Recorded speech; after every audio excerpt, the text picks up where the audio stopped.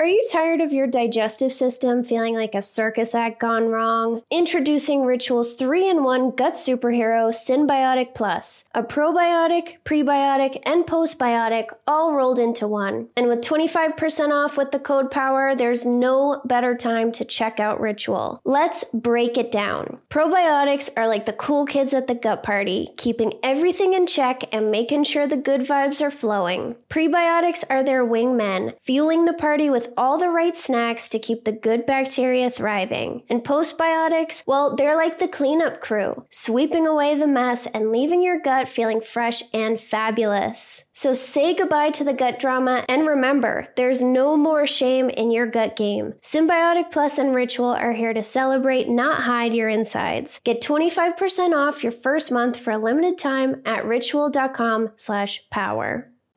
Tossing and turning all night like a salad?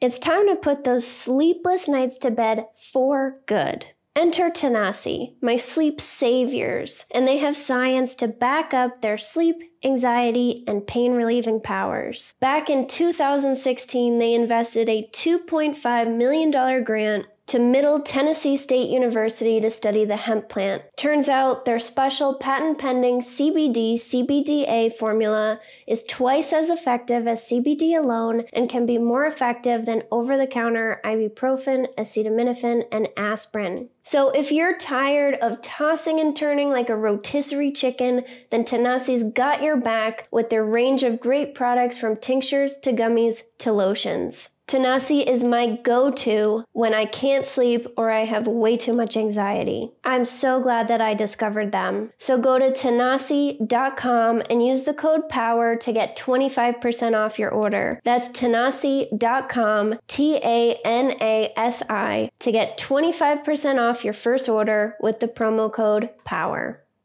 Sober Powered is sponsored by BetterHelp. I was a stress drinker, and I thought, if only I didn't have so much stress, I wouldn't have to drink this much. But do you know why I had all this stress? Because I didn't have the skills to take stressors off my plate, so they built up and wore me down. Some stressors are big and others are small, but carrying around 25 minor annoyances is going to have an impact on you. Plus, did you know that alcohol messes with our stress response system and decreases our ability to handle stress? It makes small things seem like a much bigger deal. Learning how to manage stress and take things off my plate has changed my life. I'm calm, I'm less reactive, and I believe that I can handle whatever comes my way. I feel proud of the way that I handle things now. You can get there too. Get it off your chest with BetterHelp. Visit betterhelp.com/sober to get 10% off your first month. That's BetterHelp, HELP.com/sober. I'm Jill, and I'm a sober scientist who talks about the science and psychology of addiction. There are a lot of things that influence developing an addiction, and none of them are that we're weak-willed losers. In the Sober Powered podcast, you'll learn how and why addiction develops, how alcohol changes the brain to keep us drinking, and most importantly, that you're not alone. The things you experience are experienced by many of us.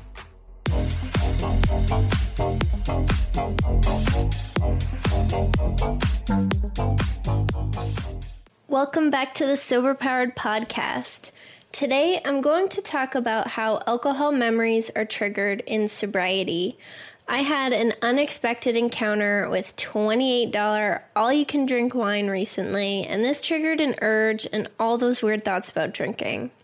I found some really interesting studies about where drinking memories might be stored, how they become activated and lead to relapse, and why these drinking memories get triggered during sobriety. It can be really frustrating after a lot of sober time to have urges pop up, so I hope this episode helps you understand why this happens and reinforces that you can never change the way that you drink and it will never be long enough. So let's dig in. One of the most frustrating things about sobriety is that months and years later, you can still feel triggers and urges to drink with no warning. This happened to me recently. So I'm part of the biochemistry group at work, and we had our summer outing last Friday. We played laser tag, which was a ton of fun, and then we went to one of the fanciest restaurants in Massachusetts for lunch. It's called the Capitol Grill if you want to look it up. Super fancy. Anyway, the server came over and immediately started explaining the drinks.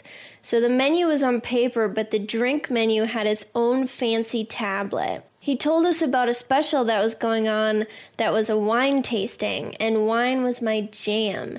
And part of the reason that I drank was because I loved the taste and the sophistication of it. It wasn't just a wine tasting with 4 reds and 3 whites, though.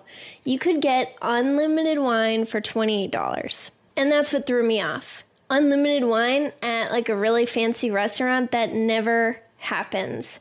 And I knew that it must be really good wine too. And then I started feeling really triggered, and my mind was like, you should do it. It's a fancy wine tasting. Like, are you really never going to do a wine tasting ever again? And like all these crazy things. I didn't do it, obviously, but it was still like really unexpected.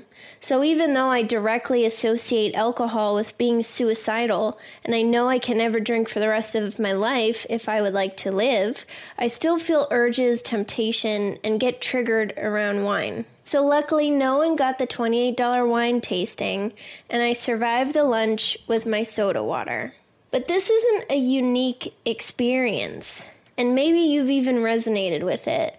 So why do we keep feeling tempted so long into sobriety? We associate places, alcohol bottles, people, feelings, and events with drinking, but not just drinking, the rewarding parts of the drinking. The way that it made us feel good, whatever that looked like for you.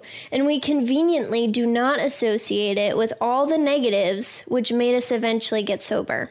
Several clinical and preclinical studies have identified the medial prefrontal cortex as a key player in relapse and alcohol and drug-seeking behavior. Brain images on people with alcohol use disorder found increased activation of the medial prefrontal cortex in response to alcohol cues, and this activation correlated with an increased risk of relapse. In animal models, re-exposure to alcohol cues set off alcohol-seeking behavior and resulted in enhanced activity in the medial prefrontal cortex. So we've talked about the prefrontal cortex a lot, and it's probably my favorite area of the brain because it's really involved in addiction and not being able to control yourself. So back in episode 46, we talked about the ventromedial prefrontal cortex and neuroplasticity. So studies found that having less plasticity in that area of the brain was associated with negative coping strategies like emotional eating, binge drinking, and having more arguments or fights. So make sure you go listen to episode 46 next if you haven't yet. The medial prefrontal cortex plays a role in decision-making, conflict monitoring, error detecting, executive functioning, reward-guided learning, and weighing the risk versus the reward. It also plays a role in retrieval of memories. There have been many different studies in humans, monkeys, and rats that found that activity in the medial prefrontal cortex is linked to the subjective value of anticipated outcomes. And for rats, about 1/3 of the cells in the medial prefrontal cortex became activated by reward expectancy. So that's a big portion of the brain that activates just by anticipating a potential reward, which is a main part of the experience of drinking. The anticipation of the reward usually drives a craving or starts to make you feel relaxed when you know that you're going to have that drink really soon. So this area of the brain also communicates with other areas of the brain to help drive hunger and thirst and pain perception. And before we move on, I really want to highlight the difference between subjective and objective. So I said that the medial prefrontal cortex is involved in the subjective value of an anticipated reward. So this means that the level of the reward depends on the person. So naturally, problem drinkers would perceive the reward of drinking alcohol to be much, much higher than a social drinker, because remember, alcohol feels better for us. So something that's helped me greatly with my sobriety and my mindset in general is to focus on being more objective. So that means looking at the facts and embracing reality. So I've moved my mindset to seeing alcohol more as something that I just can't do because it makes me feel very anxious and suicidal. Those are the facts, whether I like it or not. Same with the $28 wine tasting. Even though it set off some serious temptation, I looked at it objectively. I would have loved to go crazy on some $28 unlimited fancy wine. I'm sure it's some of the best wine ever, and I can still feel that way about alcohol, but by being objective, I also recognize and appreciate that it would also result in me destroying my life. So try to embrace the facts if you're struggling with urges and temptation. One 2020 study published in Science Advances found that a group of neurons in the medial prefrontal cortex may be responsible for alcohol cue association, and that this memory is long-lasting. Neurons from the prefrontal cortex actually project into the nucleus accumbens, which is a main part of the reward center and part of the brain we've also talked about a lot on this podcast. So the dopamine that gets released from drinking alcohol is released into the nucleus accumbens, and this forms a memory that alcohol feels good, so it must be good for us, and it reinforces that we need to drink. So this part of the brain was originally designed to promote survival behaviors because making them feel good makes us remember to do them and want to do them. So we talked about pyramidal neurons or projection neurons back in episode 20 and how that relates to our inability to moderate our drinking.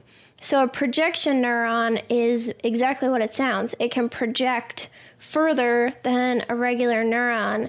So projection neurons are what the brain uses to allow different parts of the brain to communicate with each other. So neurons from the prefrontal cortex can project into the nucleus accumbens and send signals from the prefrontal cortex to the nucleus accumbens. So building off of that, this 2020 study found that projection neurons coming from the medial prefrontal cortex that are activated in response to alcohol cues very densely project into the nucleus accumbens, meaning that there's a ton of them. And they compared this to a group of neurons in the prefrontal cortex that are activated by sugar that also project into the nucleus accumbens. And that's such a cool comparison because I am really obsessed with sugar in my sobriety, and I'm sure you at least know what I mean.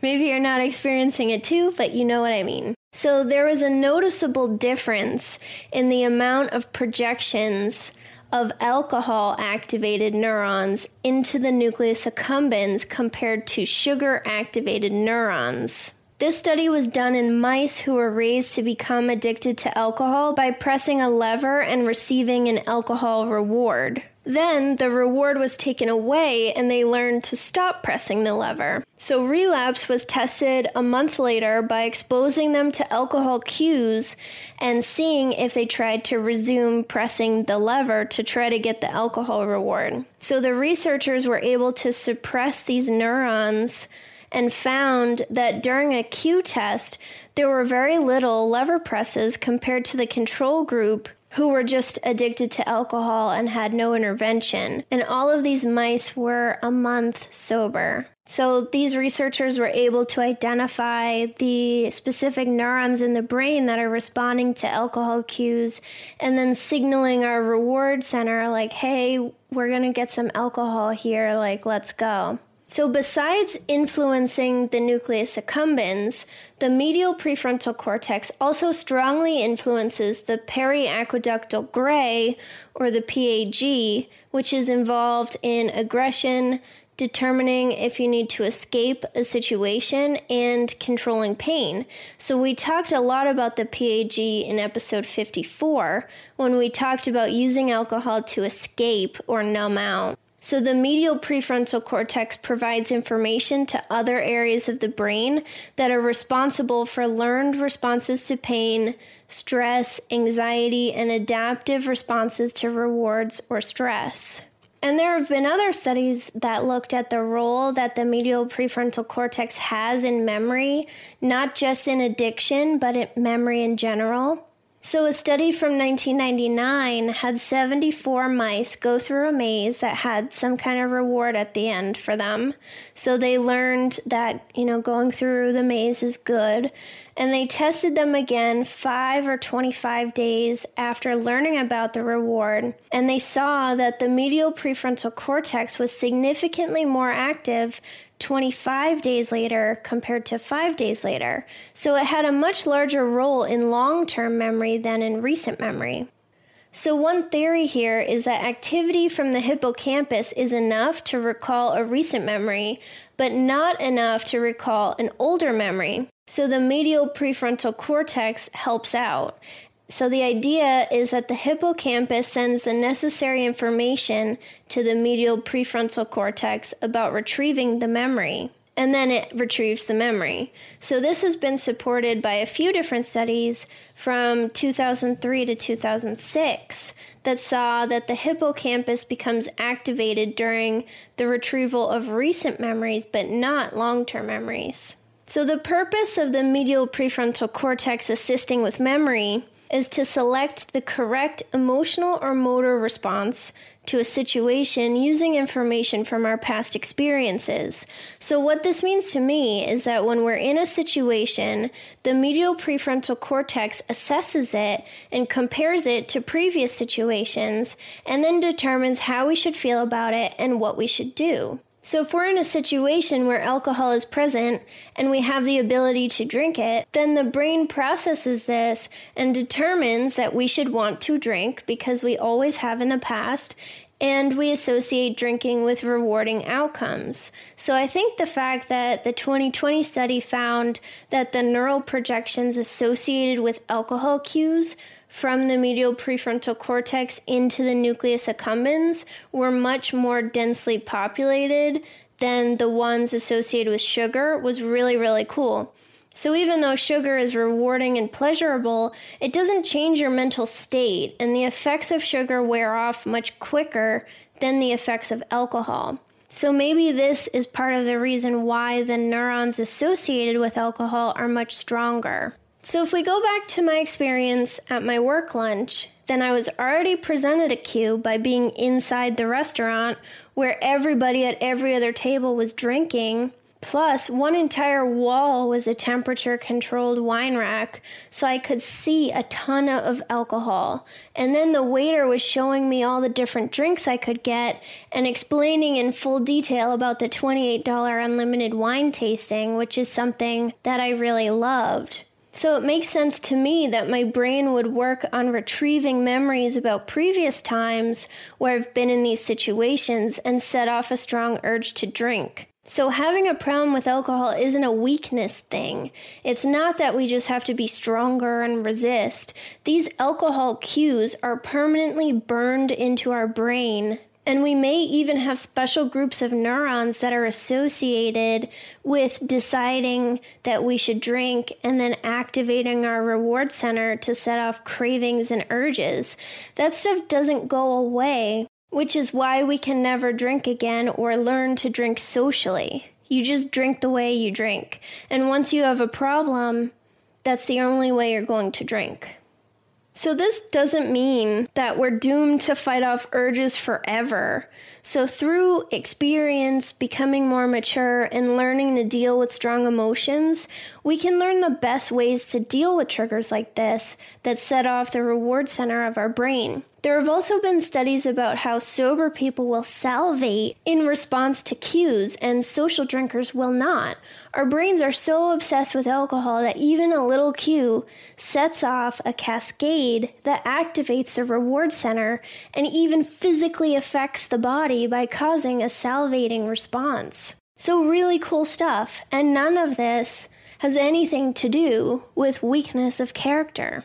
So next time you're faced with a trigger or an urge or a craving or something, try to imagine like what's going on in your brain, like all the different signaling that's happening, and your brain is like sending this message to activate the reward center, which then tells you like, let's go, let's drink. And then it starts like getting your body ready. Think about all of that craziness that's happening in your body just because you looked at alcohol or because you smelled it or something. And that will help you be more objective about it too. And the more objective we can be, the more we can keep the facts in our minds, because our brain is going to selectively remember the good times. Even though there were probably way more bad times than good, the brain will selectively filter those out. So being objective can help you to remember both times and make the right decision. And just like this $28 wine tasting thing, every time we get through a situation like this, we get a little bit tougher and a little more comfortable dealing with it. So I hope that helped, and I will talk to you next week.